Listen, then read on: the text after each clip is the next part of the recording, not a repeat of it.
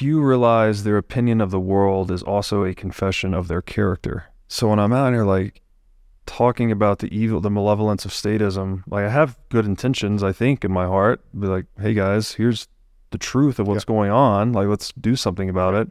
But maybe there's some confession of character that's coming out of that too, like things I haven't dealt with. Unresolved personal blemishes, I think, as Preston Fish put it one time. But going into Bitcoin, this has all been like part of that Bitcoin journey. It's like you see yourself differently over time, and you're like, hopefully spiraling upward. That's the ego death. Yeah. Right. That is what's that is when it ends, because it forces you to come to these conclusions.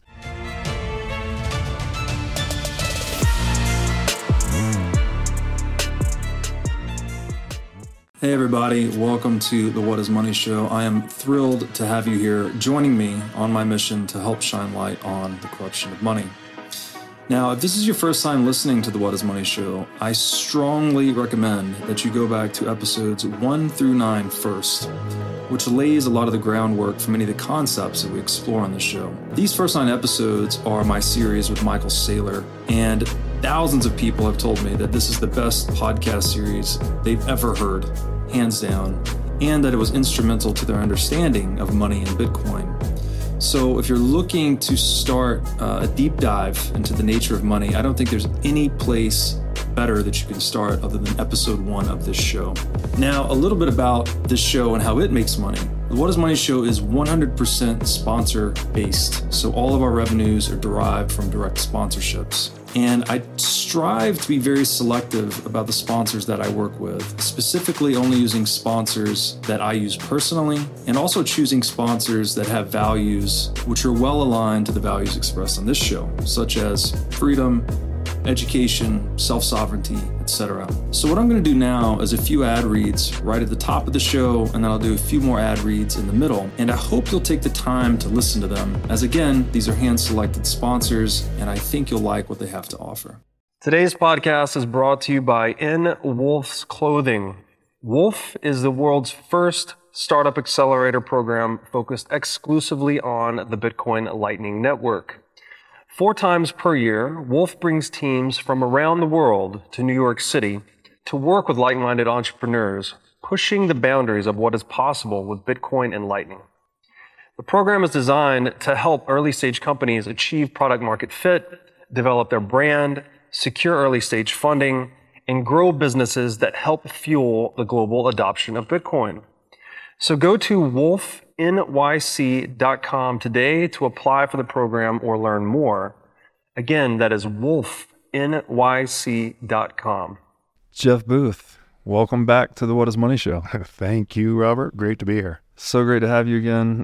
Great to have you in person. We're in Jackson Hole, Wyoming for the Bitcoin Ski Summit, and today we're having a real fireside chat. Yeah, awesome. So for the audio listeners, if you hear any snap, crackle, or pop, that is the fire beside us. You probably don't need any introduction. You've been on this show, I'd say almost, if you count each episode of the series, we're at like 10 probably episodes together. You are a brilliant author, thinker, and most recently the GP of Ego Death Capital. What are you guys doing at Ego Death? Maybe we just start there before we jump into the big stuff. We see an opportunity to build the ecosystem on Bitcoin, on the rails on top of Bitcoin, that's just emerging, and really and build that faster and create tons of opportunity as Bitcoin accelerates around the world, and layer 2, layer 3 solutions that now, for a long time, you couldn't invest in Bitcoin and build applications on top. That's changed now, but the world still thinks it hasn't, and so that produces an asymmetric value creation that we think we're literally building into a new peer-to-peer decentralized internet, and with more profound implications than the internet itself, and we're early in that cycle. So I actually cannot believe we get to, and I also cannot believe that there aren't more VCs or more money chasing this opportunity, because when you see the opportunity, it's staggering. Yeah, I guess it's a testament to how early we are, right? Yeah. So there's So you're a Bitcoin focused VC. That's right. Right. And there's only less than a dozen of those, I think, in the world, right? That's right. Yeah. Yeah. Wow. That's super, super cool. Why Ego Death? A lot of people think just because they've seen me on podcasts and everything else, it was me coming up with the name. It wasn't. It was my co-founders, Andy and Nico, Okay. who came up with the name. But it just describes, I think, what happens in Bitcoin. What happens to people who really understand that the protocol is bigger than them, and what this does for the transition, the phase transition that humanity's in from one system to another system. So I think it perfectly describes that. But again, it wasn't me. I wish I could. It wasn't me who came up with it. Well, you exemplify it well, so that maybe that's why people think that. And we're just going to go straight into the deep end here, as is kind of the style when you and I talk. As we were just talking offline, the entire current socioeconomic system, right, that's premised on fiat, I think there's a good argument to be made that it's a giant lie, right? If I look at it from an economic standpoint, it seems to be premised on this fallacy that you can consume before you produce. And like, basic economics 101, right? Like you have to grow the plant or the tree before you can consume the berries, or grow the animal before you can consume it. Production always precedes consumption. Yet fiat currency tries to invert the whole thing, right? We're taking on more and more debt to consume before we produce, and then we're trying to print money to inflate away that debt or externalize the cost of it. And you were making the great point that even, like, it's one thing to identify that and say, okay, this is a lie, I don't think it works. But you made a good point that even those that have identified that as a lie can perhaps mistakenly empower that lie by, quote unquote, yelling at it, whatever that means, attacking it or trying to denigrate it, call it out, whatever. And I guess you're advocating that we should instead focus our energies and attention on building the alternative rather than trying to, and this, didn't Buckminster Fuller say something like this, that you have to allocate your energies toward building the new, not destroying the old, to progress, something like that. I just wanted to hear your thoughts on it, because it's what struck me is, like, if that's true, if we're right about this, then we're like living through this humanity level self-deception, right? That the paradigm of the world is we can consume before we produce and just print money ad infinitum. And obviously that seems to be falling apart before our eyes. Yeah, and let's attack that from a different way, but it's the same thing I explored in the book, right? But today we sit on, call it $400 trillion of global debt, and if you paid back $1 trillion at $1 per second, it'd take you 32,000 odd years to pay back $1 trillion. So the debt is already insolvent, right? And let's just stop there. And if anybody so there's no possible way that the debt can be repaid back. That's mathematically. Especially if technology is making things cheaper. Right.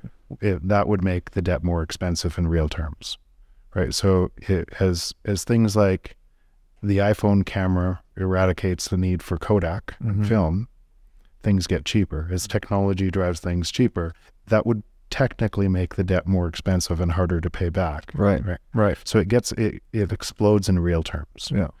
So that entire system that we live in, and we measure not just social economic, we measure our lives in, our families, everything, because we try to gain enough money to be able to live for our families, and we measure other people by it and everything else. The entire thing is unrepayable. And we don't want to face that fact. Right. Hard truth. It's the hard truth. So we allow inside that system others to manipulate money at an ever increasing rate to be able to pretend we live in a safe system. Right. And so, and that has to get exponentially worse. Yeah. Just because we won't face that fact. And no government can face that fact. And actually no person can face that fact from that system. It cannot be solved from the system. No person. You could change faces on the system, but the system is unrepairable from the system. Right. And so, and just think through some of the implications. Implications are, you will vote for somebody who tells you that they can give you more money for nothing.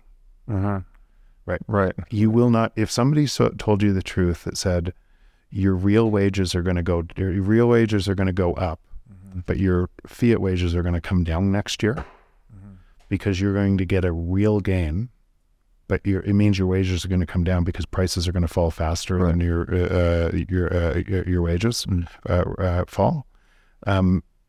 You wou'ldn't vote for that person. You'd think they were crazy, right? Because we're so used to empowering a system that says, we'll give you more raise, we'll give you more money to you, we'll give more money to you, we'll give more, and that money comes with a massive cost. Yeah, that is actually making the entire world more unstable. Yeah, as you drive that, and it's consolidating. It's transferring all of the productivity gains that should be flowing to society into the hands of very few. And so it ends in a very dystopian world. Right. If you lived in a world where because it ends in a dystopian world because you can't have individual rights and freedoms under a system that looks like that. Right. Because the system has to take them to be able to perpetrate that at an ever increasing rate. Right. So you don't live, so we believe we live in a democracy, we believe we have rule of law, but money is superordinate to rule of law. And so if money is broken, laws get changed to the favor of who accesses the money. Yes. And so that is the system we live in. And then what you were saying is, because of our insecurity in that system and the greater and greater insecurity in that system, we give it more power. We yell at that system. We divide from each other. We say it must be that person's fault. We want to ascribe not a system problem. We want to ascribe a person problem to that system. And we go in these small little groups that are all yelling and making the system stronger. We march on Wall Street. We say 2008, everyone marches on Wall Street. All the exact same people at the top of the socioeconomic ladder are still in power today. Right. And we forget. Right. And it goes on and it gets worse and worse. We have proxy wars, and same people creating them, and it gets stronger and stronger and stronger. And we constantly lean in. And even for those that understand Bitcoin and have moved out of that system, they spend too much time out there yelling at that system. And empowering that system only makes it stronger. Right. Because most people don't know that we're in a system change from a system that is already insolvent, that only exists because of our willingness to allow others to manipulate money. And they get so mad at that with no fix, they yell at it. And so in fact, this ties into Ego Death and starting the venture company. I realized I control my time. I control all of it. I can either spend my time talking about what's bad in the world, or I can spend all of my time living in the world and building to the people building the future of the world that I want to see. Yeah. And my time matters. Yeah. And as does every single other person listening to this podcast, your time matters too. Right. And so you just ask yourself, if you're measuring your fiat world, trying to make more money in that world, and 99% of your time is there, and then you've just taken a little bit of Bitcoin and said, hopefully it goes up. Yeah. What you're actually doing is reinforcing the world that you do not want to see.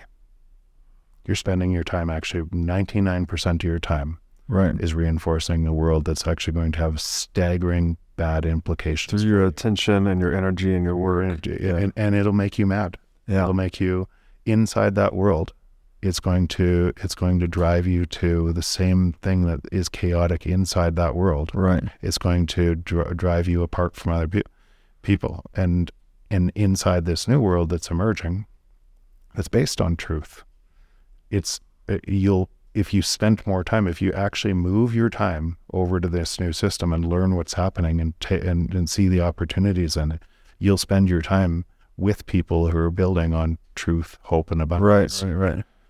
And your world will change as a matter of that. In fact, I think that's actually also what creates the dichotomy that the people say Bitcoin's almost like a religion.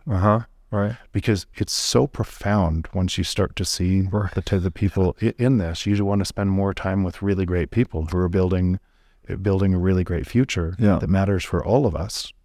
And that can feel, to somebody who doesn't know it, it can look religious. Or it can look like, what are these people? And if you're inside that world, it's also easy to not have empathy. Sure. For the people who've not seen it yet. Yeah. It's easier to it's easier to believe that you always knew it. Right. When 5 years ago, 6 years ago, 3 years ago, you had no idea. Yeah. Right.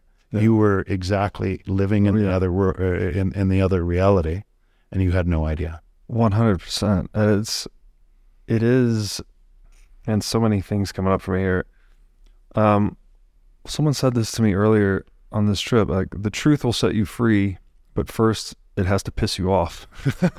And I felt like that's kind of been the experience of getting into Bitcoin. Like, which it's been a little strange because I read The Creature from Jekyll Island before Bitcoin, so I got really pissed off at that point. Yeah. I saw central banking through the lens of the author, but it's a great book on central banking, and I was very pissed off. But there was no answer. There was nothing to do about it at that time. And then fast forward, like, getting into Bitcoin, it is inspiring changes in people's lives, right? Like, you can almost tell if someone's really into Bitcoin or not just by kind of how they carry themselves. And so in that way, I guess it is religious in a way. Like, I could see how an outside observer would perceive us as being part of a cult, because we talk about this thing like it solves all the problems. You just don't understand it yet. You haven't seen the light. We all kind of, we jive well. I mean, so when you say it like that, then it sounds like a cult. Or when you say have fun staying poor, tune out, then it does. And because people miss the depth of it actually does solve those problems. Right. But they don't know how, they can't connect to how it solves the problem. Yes. And so the how it does takes a long time to understand. Right. All of the wiring, essentially, if you just said the emergent complex nature of behavior in society, all of society, was based on theft or inflation, which is theft, and you agreed, we had a societal bond that said it's okay, right, to have theft at the base layer of all money. Not only is it okay, it's required. It's required. Yeah. Right? And everybody in the world said, okay, that's required. Then the emergent nature, complex nature of society would just be a mere reflection of that theft. Yeah. And then you have to ask yourself, who would win and who would lose as a result of that? And if you were better at it, win more. Yeah. And as hard as that is to say, right? Yeah. Because we live, most people's time is 99% or 100% inside this world. It's hard. You can see the mirror reflection of society. Yes. Just mirroring that back, and everybody yelling at different images of that reflection back at them. And then conversely, on Bitcoin, what would the mirror image of society look like? All it is built on work. It's an open, decentralized ledger that nobody can stop, right? Yeah. Based on proof and work. So it's just truth. It makes theft unprofitable. And so when you remove that manipulation or theft from a system, you have to consequently ask, what would the emergent complex behavior of society look like based on truth? Yeah. And that's a profound implication, because it changes everything. Yeah. Literally changes everything, because it changes the incentives, and it changes and it allows the productivity gains from society that we are all part of. Yeah. To flow to everybody instead of be concentrated in few. Right. it profoundly changes everything. So let me ask you this. Did we get ourselves into this mess because it seems like, I think it was the author Gary North where I originally heard this, but humans like to try and get something for nothing. Now this can be good or bad, right? It can be moral or immoral. Good would be the entrepreneurial path, right? I've got a problem. I want to solve it in a more efficient way. And then once I figure that out, that tool or that service, I can sell that to other people and let them solve it in a more efficient way. So it's kind of like being cleverly lazy almost. Like obviously you're working to solve the problem, but you're doing it to scratch your own itch, so to speak. So you're getting something for nothing, right? You're getting productivity gains. You know, you can dig a lot more holes per hour with a shovel than you can your hands, something like that. The other path though is getting something for nothing just by taking. So is it this universal proclivity for humans to seek something for nothing that got us into this weird mess where we're like, we thought we could print money to solve economic crises, like, oh, there's a problem, let's just print money, it doesn't require a lot of work. And then over time that becomes institutionalized. And now I think you see it in culture, right? Like people, they're like money and wealth is demonized because they have a zero-sum mentality about it. Like for me to get money, I have to take money from someone, but that's not how economics works, right? Yeah. If you collaborate and you coordinate your actions, you actually produce more wealth per person. Yeah. It's positive sum, not zero sum. So is that kind of the cardinal economic sin that got us into this mess? I don't think so. I think what I think it is our ability to delude ourselves in the name of helping others. I think so if you said people on top of this system today could easily tell themselves a lie saying, if we don't do this, people are going to starve. We have to do it. So I'm righteous to be able to do this, and I'm the one that should be able to help. I think it's our collective ability to delude ourselves. So you think even all the way to the top is it's like the pinnacle of self-deception then, because these are people pinnacle of self-deception, hurting the most people. Even if you knew the root cause of the problem, and there's no way to solve it from your existing paradigm, and all of your wealth and power and influence comes from that paradigm, then you would more easily delude yourself to say, I have to be the one who solves this. Wow. It just reinforces, and it reinforces because people want to matter to other people.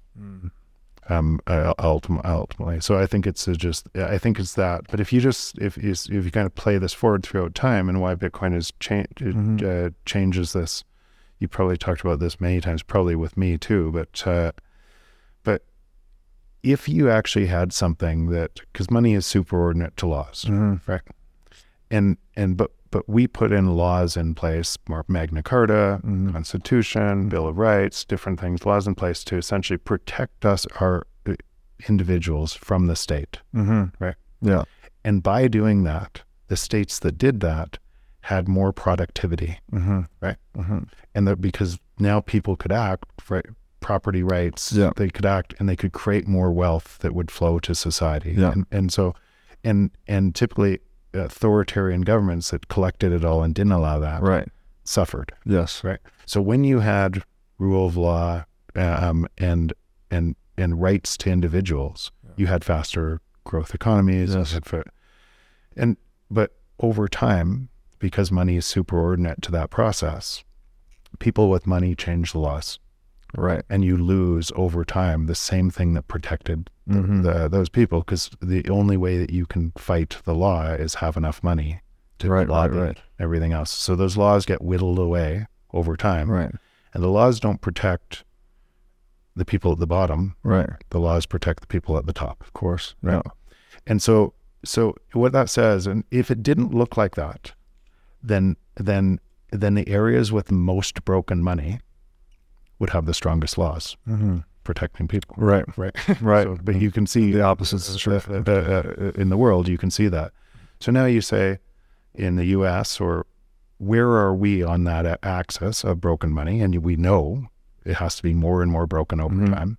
And that means we know laws have to be eroded and we have to remove individual rights and freedoms over time. It has to get worse out of that system. What would that look like? Now, if you go back in time, through all of these cycles that have changed, we had to do that. And then what it turned out is, if you could control money, if you could control the gold, if you could control money, if you could centralize money through gold or anything else, if you could control money, then you had a win at society's loss. Right?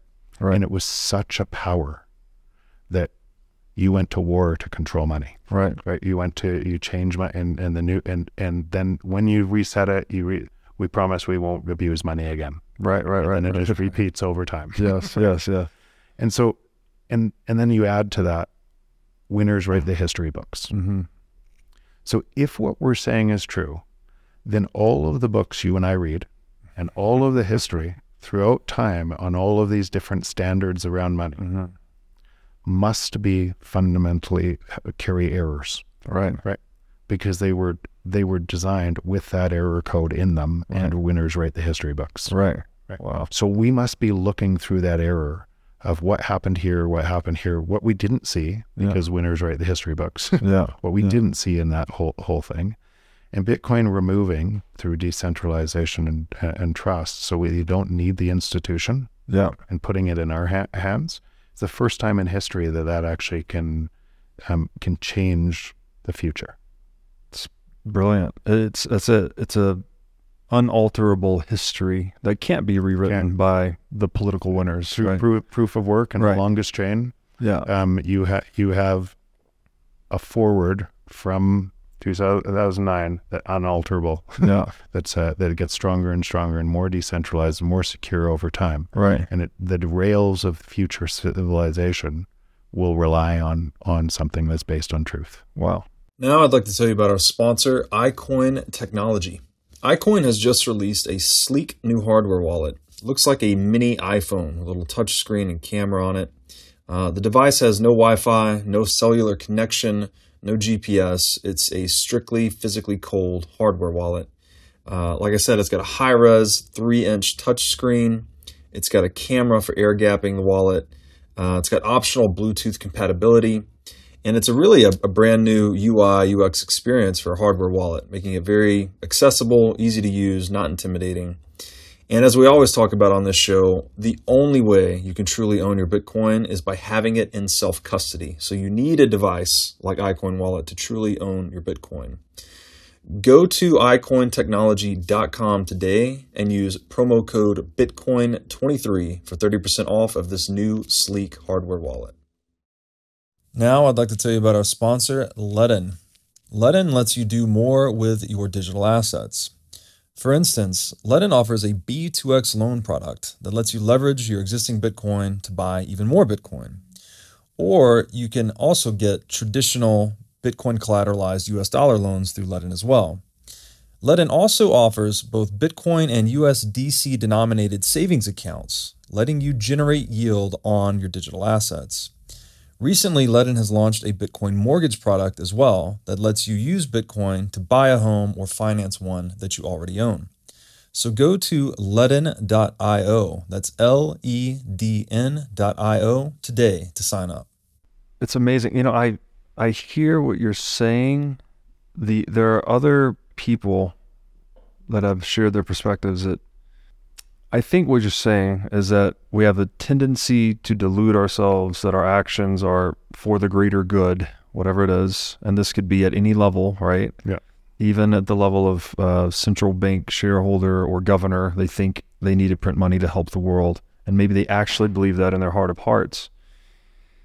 Do you think there's any room, though, for, I mean, other people have strong views the other way, thinking that, no, there's a cohort of people in the world that intergenerationally want to control other people. Like, that's more of the globalist, elitist view. And I know, and I have to really thank you actually for when you, in our series, you talked about the us versus them. And it's just not a useful dichotomy, because ultimately we are just one species sharing one planet. Like, everything affects everything else. You can't say good guys, bad guys. We're all connected. So is there any room in that, in your view there, for that intergenerational sociopathy or whatever that is? So of course, and I haven't said this on a lot of podcasts because somehow some people may think, in my view of the world, that I'm pretending that doesn't exist. It couldn't be further from the truth. It's a strategy to make that irrelevant. Because they have no power over me. Zero. If I don't believe and I don't move. And if I give them power over me by saying it's them, right, then that much power, if you're talking about those people, and there are terrible people in this world that manipulate others, terrible people, sociopaths, and there always has been. It's a tiny fraction of the world, but yes, maybe many of them are in that.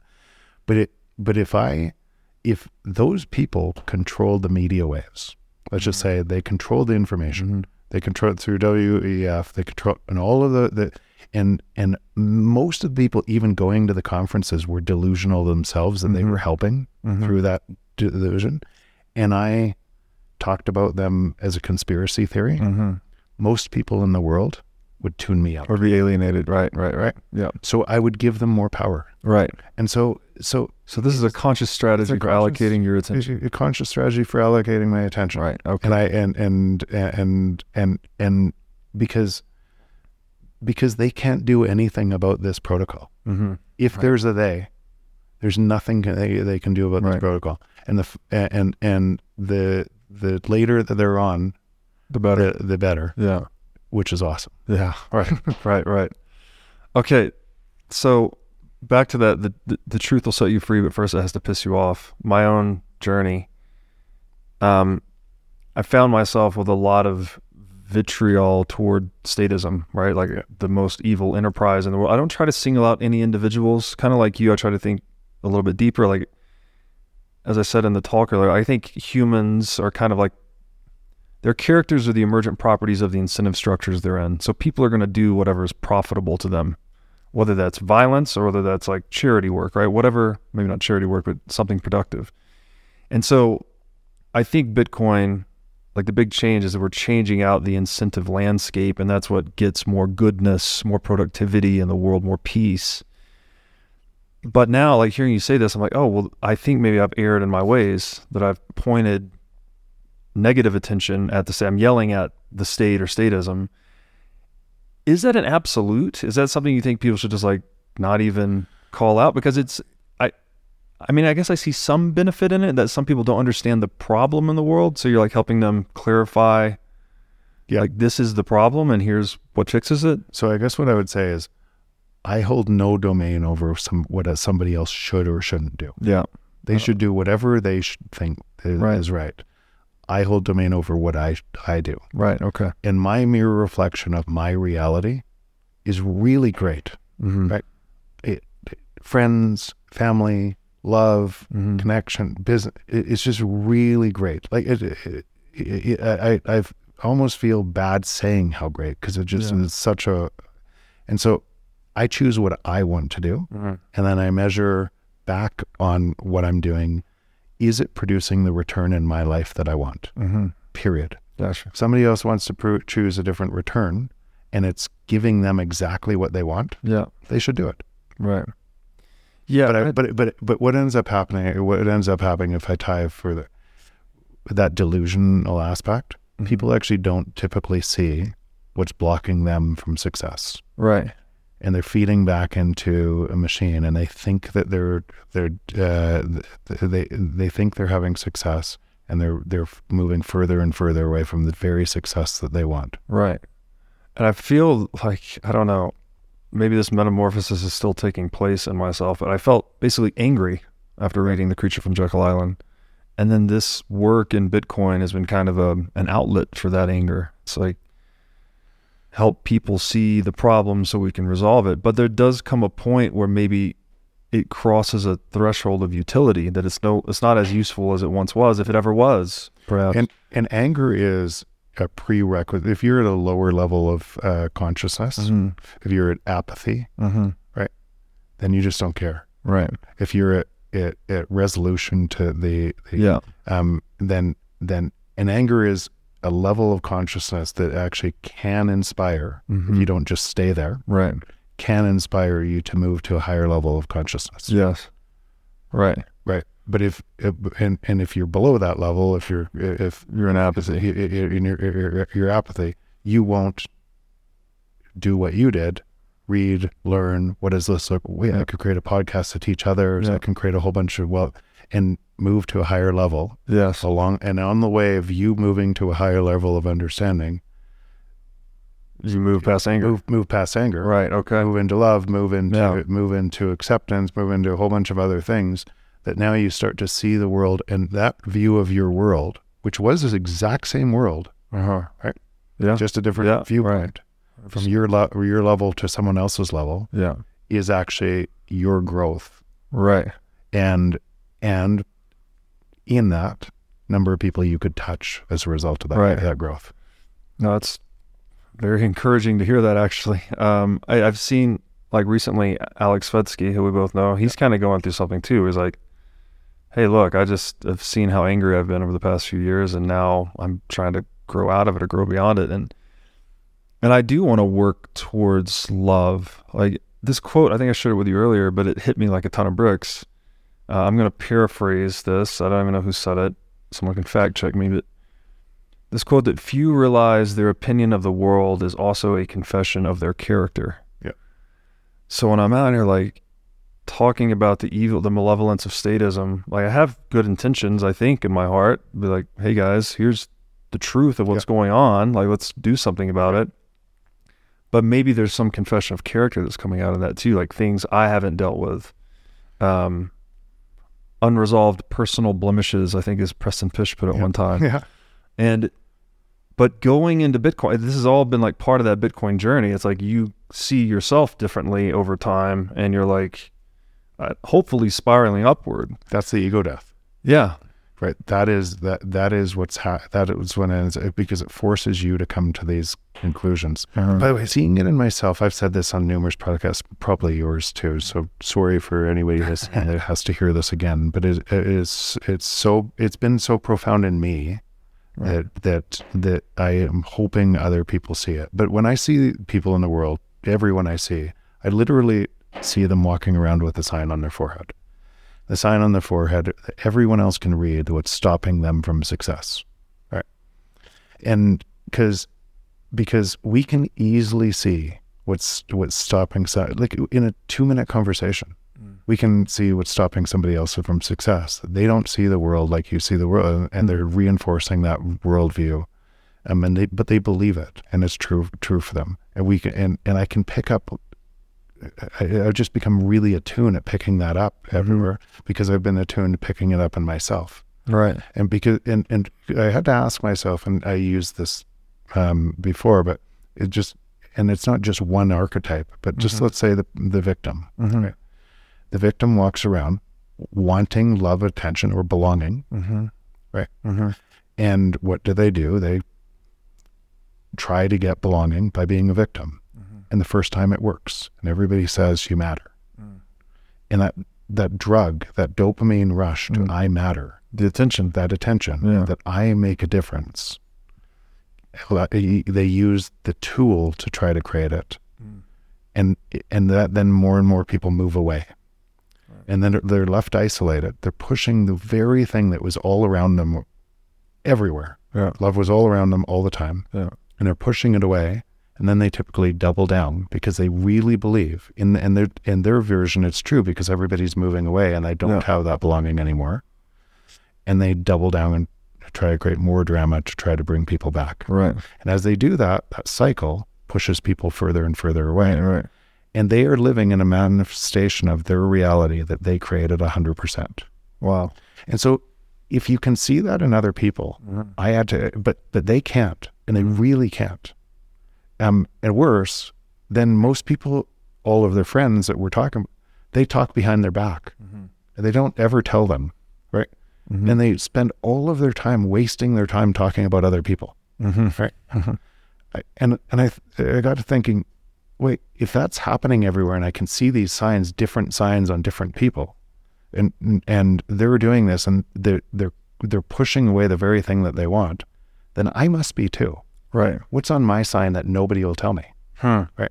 And what would be my way to be able to constantly hold it in focus so I can fix it instead of myself. And that is, when I saw that, I realized that some of the things I was doing were about same thing. Right. Ego, attention, needing to matter, and everything else. And I realized if I do those less, if I don't care about those things or try to work those out, that abundance is just natural. It's going to flow to you. Exactly.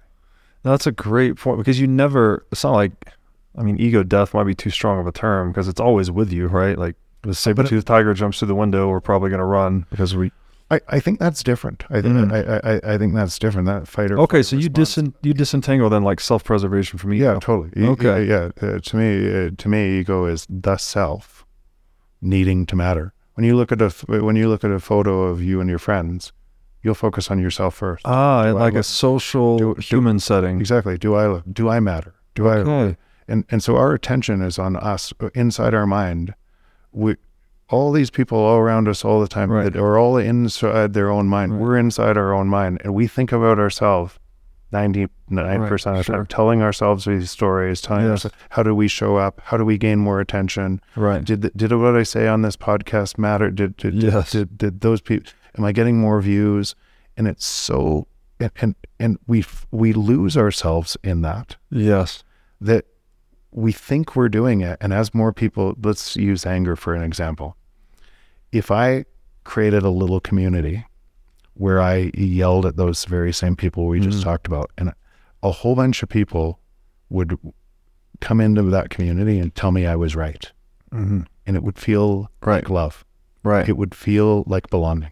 Yeah. If I never had that community before, and it would feel, and I would want to do more and more with it.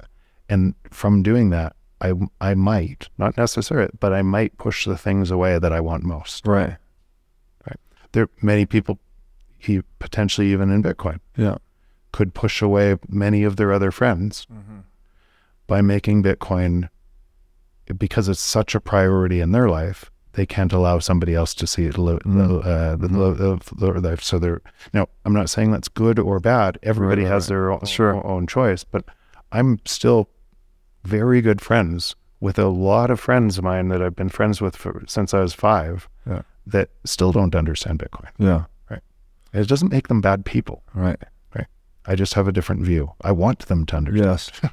So the more you de-emphasize the focus on your own egoic self, the richer or more viewpoints or perspectives you're getting on yourself from authentic relations with others. Like seeing yourself through the eyes of others, and gives you a higher resolution depiction of yourself in the world.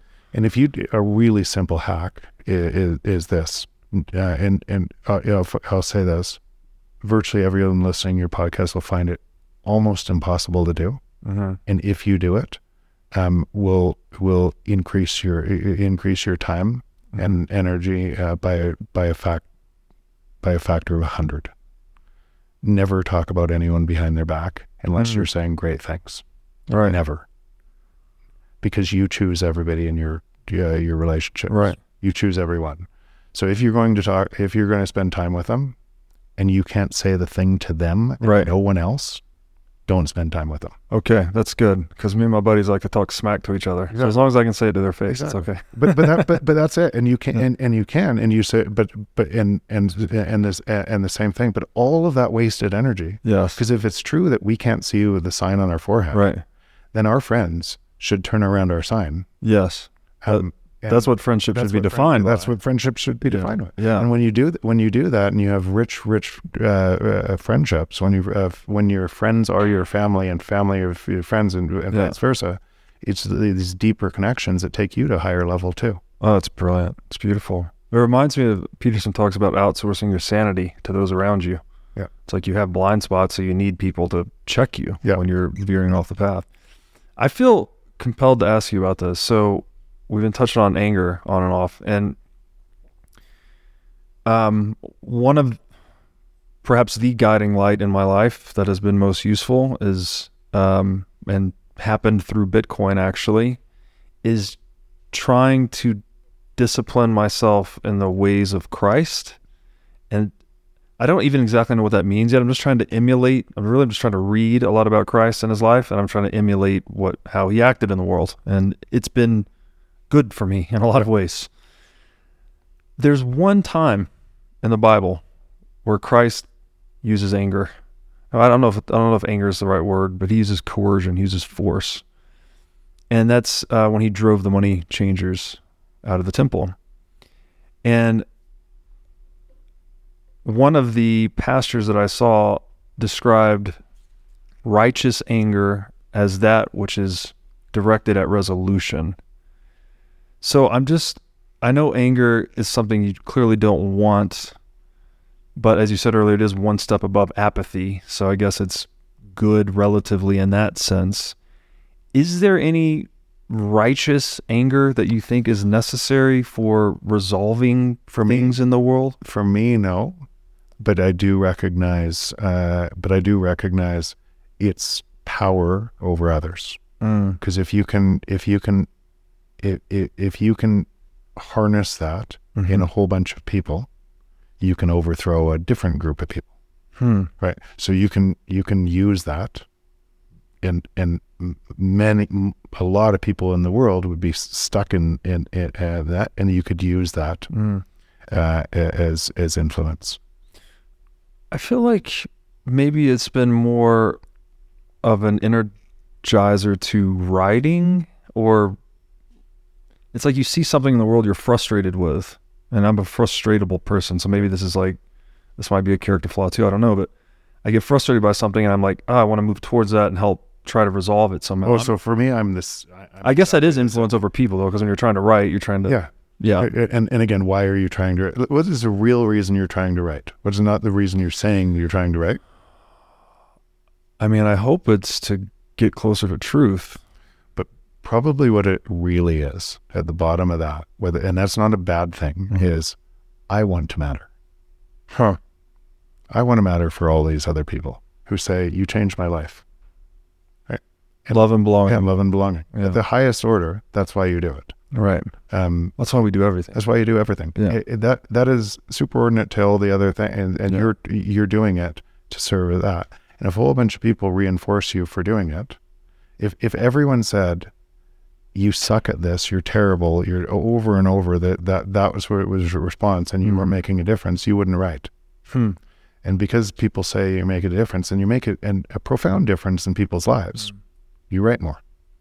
And now the question to you is, do I do it just for that? And is it moving me away from other things I want? Because you could easily delude yourself and say, I'm going to do it all the time, and I'm going to take all that time away from my family. Right. And I'm doing it for my family. Right. The workaholic trap. Exactly. When you're actually not doing it for your family, you're doing it for yourself. You're doing it for that love and belonging. And then when your wife would get mad at you for doing that, she would not be showing you love and belong. Right. Because she would move further away. Gotcha. And that's why, I mean, we get trapped in these, and we delude ourselves that I'm doing it for a bigger reason because our self-deception, and we're doing it to feed our ego. Where does fear fit into this? Because if we do everything for love and belonging, I'm confused because people can also act out of fear. I think fiat is often acting out of fear, right? You're either you're imposing fiat on someone, do this or else I'll hurt you, because you're scared if they don't do the thing that you're not going to get the thing you want. And then people that comply with fiat do it out of fear, right? Like, yeah, it is. So there's a lot of people that don't leave their job, right? Because you could say fear, but what is it underneath that fear?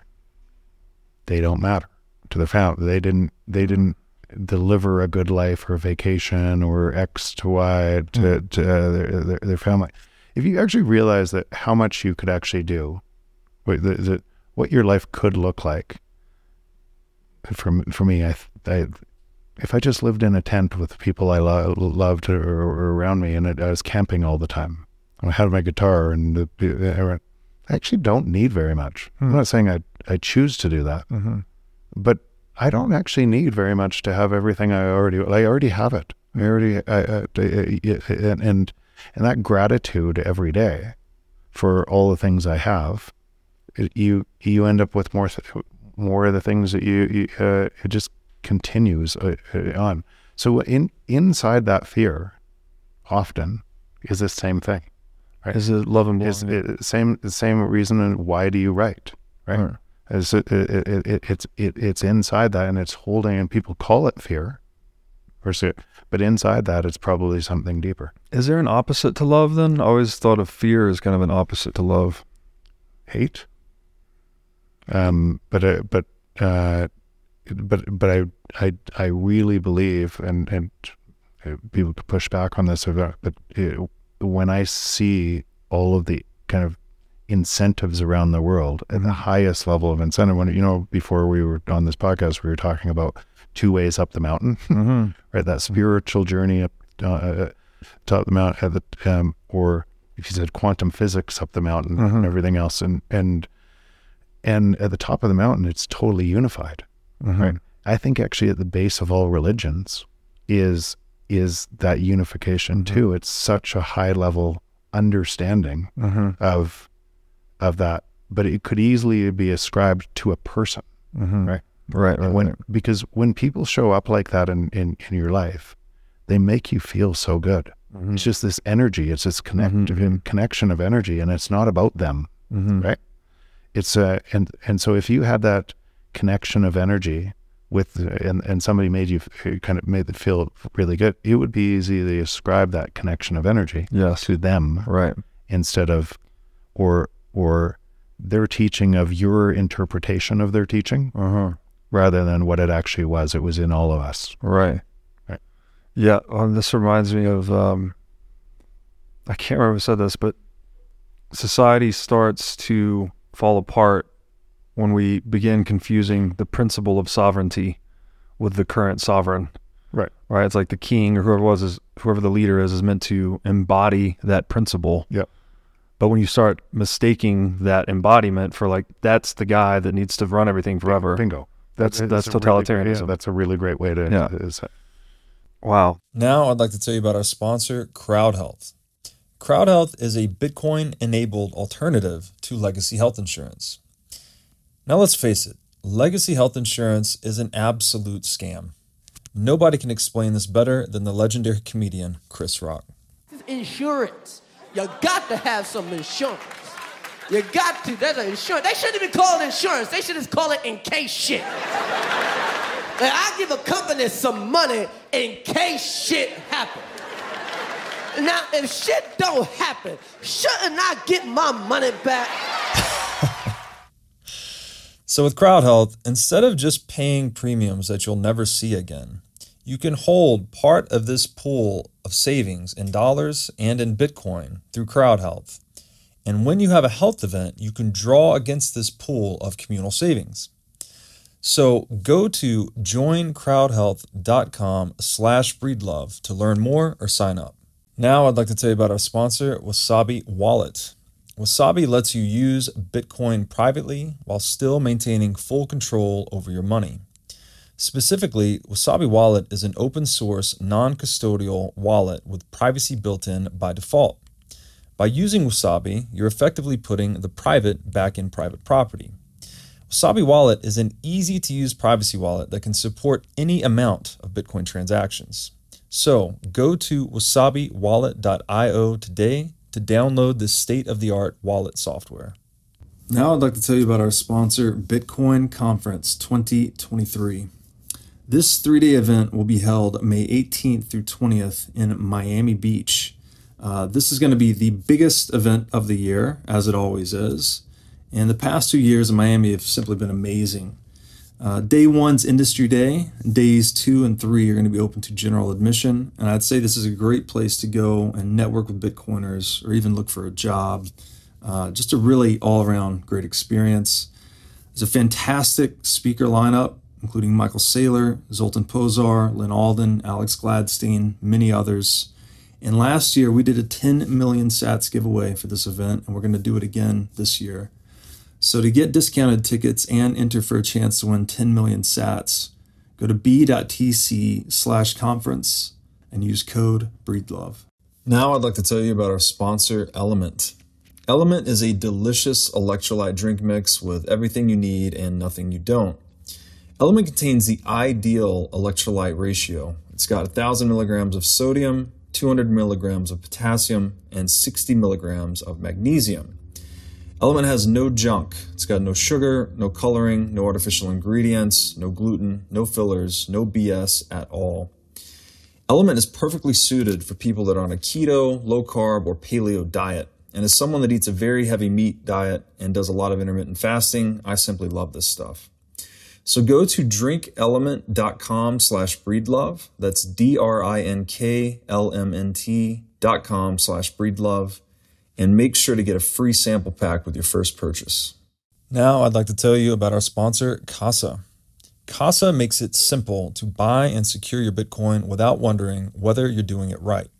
Specifically, Casa provides a multi-key custody solution, which is by far the most secure way to custody your Bitcoin. Now, when I talk about Bitcoin being theft-proof money or inviolable private property, a multi-key custody model is exactly what I am talking about. Using multiple keys lets you maintain full control of your Bitcoin while also giving you redundancy in case you lose one of the keys. It's also the best way to secure your Bitcoin for inheritance planning purposes. So go to keys.casa, that's C-A-S-A, today to sign up and use discount code BREEDLOVE. So love. We got to go to love then, because that's the reason we're acting, right? It's the motivator of all action, love and belonging. So we say the word love in English and it's just lumped all together. But I learned this through John Vervaeke, actually, who's been on the show. The ancient Greeks had many words for love. I know 3 of them. I think they have several more, but one was eros, where we get words like erotic. Yeah. It's consumptive love. It's not just sexual in nature. It could also be consumptive, like I love the potato chips or whatever the thing is. So you want to consume the thing that you have eros for. Another form of love is philia, which is reciprocal engagement. So friendship and romantic partnership, right? I want to get to know you more deeply such that you can know me more deeply, and then I can know you more. And like it's this ongoing reciprocal opening type of love. You don't want to eat your friends typically. You want to get to know them more deeply and bond with them.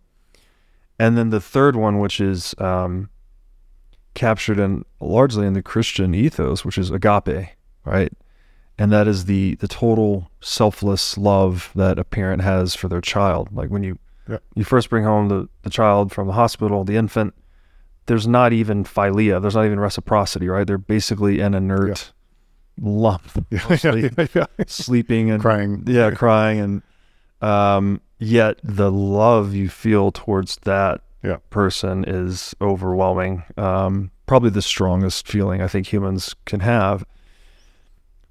When you say action is motivated by love and belonging, I just want to decompose the word love a little bit. Like, what does it mean to you? How do you, when you say that, which version of love are you invoking? For me, I feel like it's more of a spiritual connection to everything. And so it takes some of those things, but maybe it's hard to describe what that looks like, because depending on what your view of, right, let's say you were a victim, right? What I'm saying here, you wouldn't be able to see it on the same. It wouldn't mean the same to you. If you were angry, right? You would probably reinforce what you thought you meant, or what I meant from your picture versus my picture. It's hard to even describe kind of that picture, but what I'd just say is that energy connection with people, that when I literally I want the best for them, and how it shows up in our venture fund, and I don't want to make this about the venture fund, but how it shows up in venture fund is, I would never invest in a company where I didn't love the founder.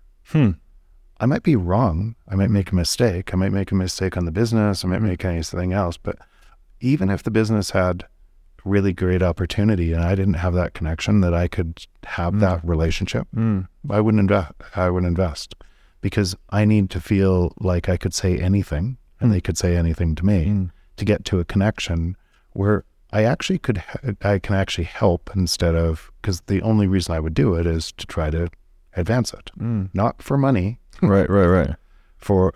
Because when you try to advance it for your gain of money, you typically create a tension between an entrepreneur and yourself, that you're doing it for a different reason. If you're actually aligned, now the entrepreneur can actually hear the same things that you might have made a mistake on in your life 20 years ago, and you'd made the same. They can hear it because it's from here, right? Oh, wow. And when it's from there, you can, just like what you say with your friends, that you'll tell them the truth. Yeah. When it's from there, you can make incredible change, Right. And it magnifies, and you collect more and more people around you, Right. that are all like that. Here's a different. I saw this through a YPO event one time, and I thought this describes in a different way some of the stuff that I see the world in first. So a pyramid, right, of how do you get to trust, or how do you get to that level in a relationship? And typically what you have to do is show vulnerability. Most people, they're up here, all of these relationships are about an inch deep, a mile wide, and they don't have depth of relationships. How you doing? Killing it. And it's not like you're wanting to walk by everybody on the street and tell them your deepest pain. Sure. But for the people in your life that you want to actually develop, you need to show vulnerability. Yeah. And they have a choice every time you show vulnerability. Somebody has to go first. Yeah. Right. They have a choice to go up a level and say, I'm out, or down a level and meet you. Yeah. And as you go down to that level, these people at the bottom of the pyramid that you'd say, and that's typically for some people, it might be 1, it might be 5 relationships, that even if 20 years could go by and those people are rock solid, you know who they are forever. And what I superimposed on that is kind of how society works. And you'll go through that relationship in school, or a war, in your military unit, or some other unit or a business that's fighting it out. And you saw the people who stuck, and then they stuck forever. And you saw the people that were expelled from that, and you just know. And I thought, could you just do that all the time? Could you create a world where it looked like that all the time and invert the pyramid by just going first? Always going first. And then listening to who meets you and who meets you. And so what I find in my life, and what's given tremendous value, is the number of people from me, you're one of them, who's here, right? That I really care about you. And if I think about some of the other Bitcoiners in the community, I really care because we're here. And that builds a ton of value, because it's just an immense group of people that gets bigger and bigger and bigger, that are just really brilliant people. You're going to make me cry, Jeff.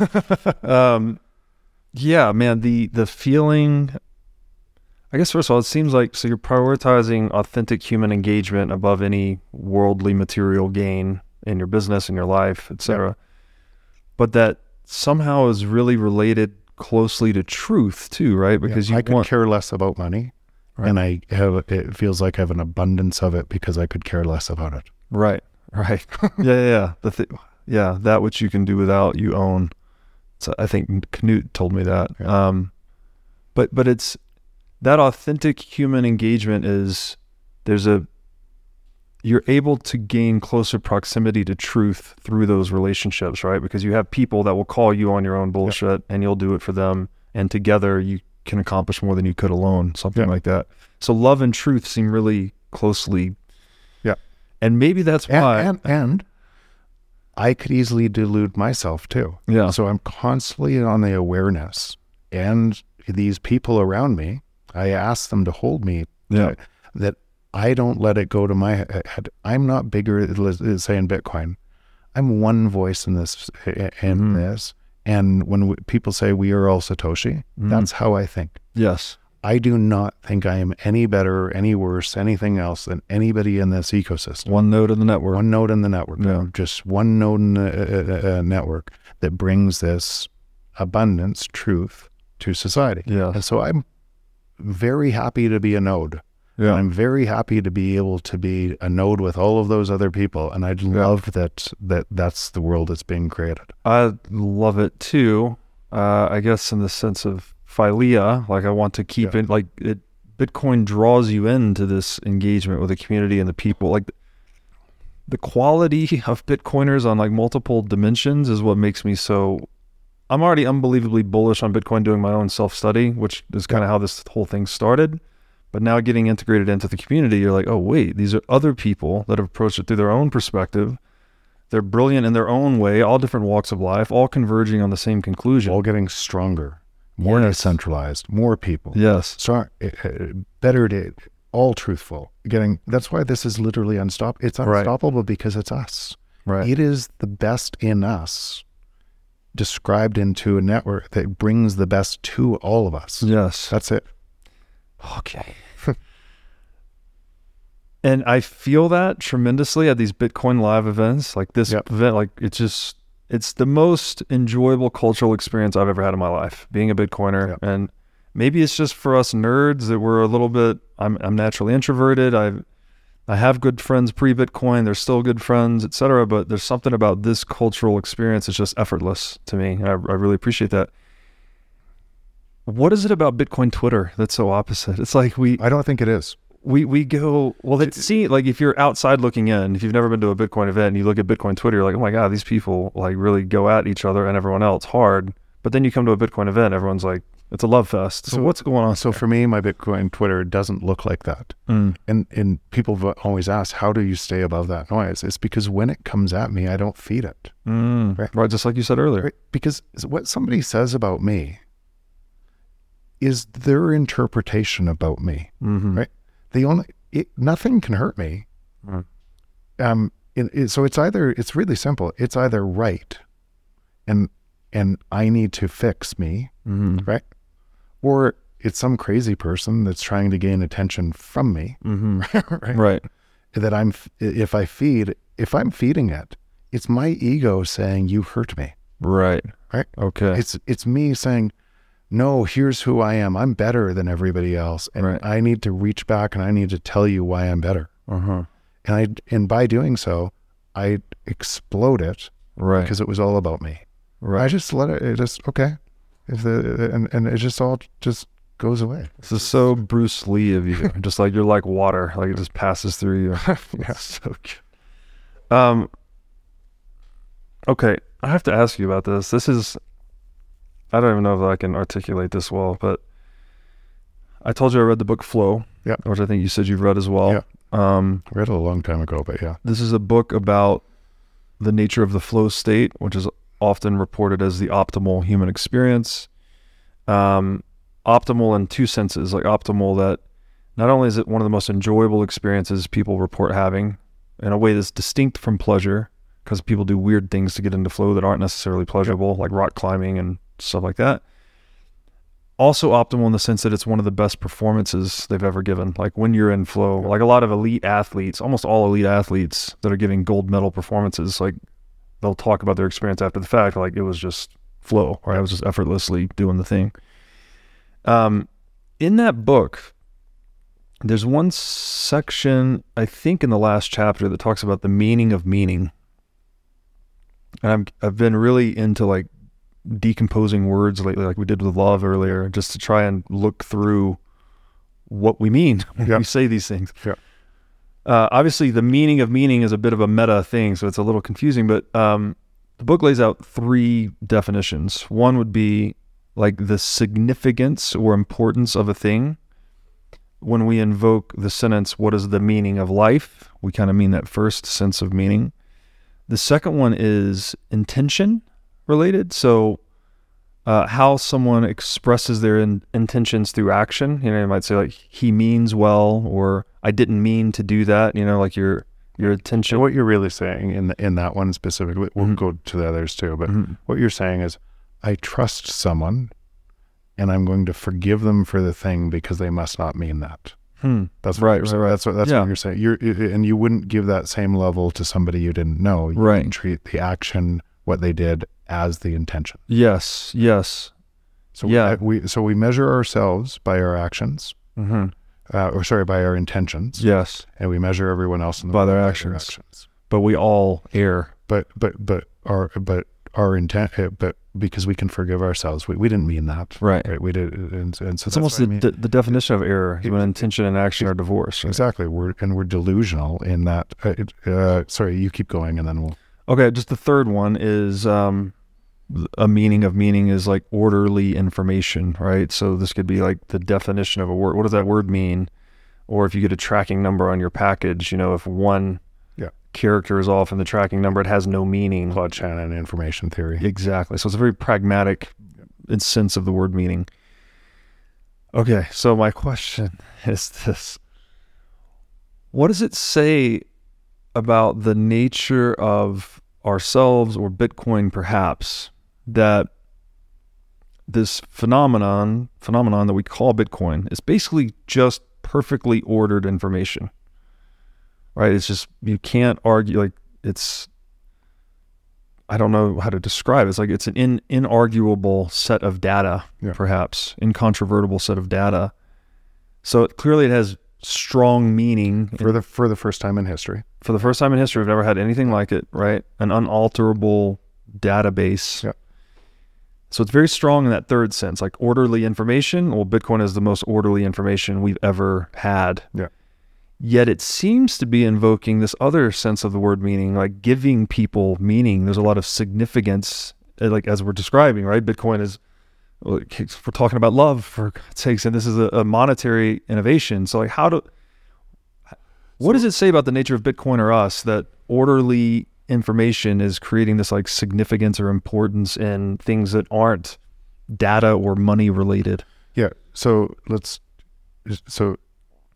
if you use the Dalai Lama or you use any religion or say at that level of enlightenment, did they need Bitcoin?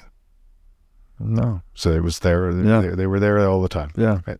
Bitcoin didn't do anything. Bitcoin, what it does through what you just said, is brings that level of enlightenment to way more of society. Wow. That's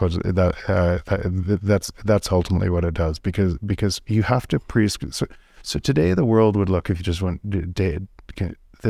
today the world would work average about 10 hours a week to have a superior lifestyle than they have today if you had a monetary standard that couldn't be manipulated.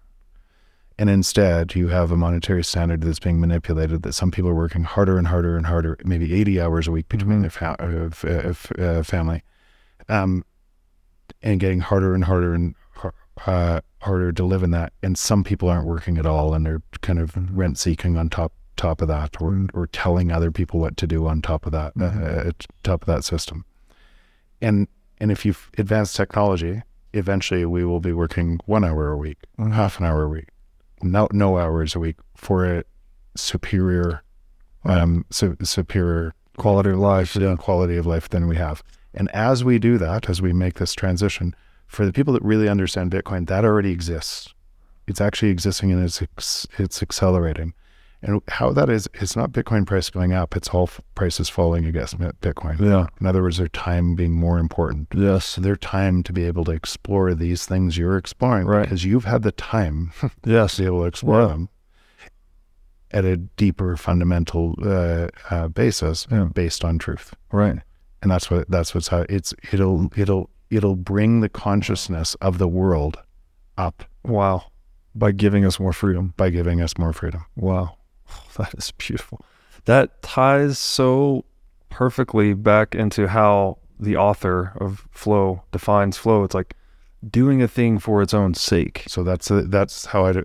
I remember that when you just were talking about flow, I remember reading it, and I read it after. I used to do triathlons competitively, and would get to that flow state, whether it was running or swimming or biking, and I could remember that flow state. Now that flow state is a pretty, it's quite often, whether it's meditation Really? or it's, but many times during the day, it feels like I can just turn that flow. That you get into flow, really? Like all the time. Wow. It just feels like that actually is what it feels. That's what it feels like my life is like. That's beautiful. Yeah. And actually that's coming to everybody. Yes. That's coming to everybody. I love how you said that it's always been available to us, as was the case with the Dalai Lama or the Buddha, anyone that achieved enlightenment, but somehow we've created a networked tool that's actually instilling that in people. Yeah, and the existing one takes it away from it because it wants you to reach in. So what you would say with all of those people is they stepped out of that system and they didn't give it power. Right. This is a system that brings that ability to everyone on the planet. I think that is a beautiful place to call it awesome. Call it a show. Awesome. Jeff Booth, I love you, man. This has too, been an awesome conversation. Where can people find you on the internet? Now on Nostr probably is the best. So to find my public key there, it's on Twitter. And if because I'm less on Twitter these days, I'm more on Nostr, or jeffbooth.ca is my website. Beautiful. Thank you for doing this. Thank you.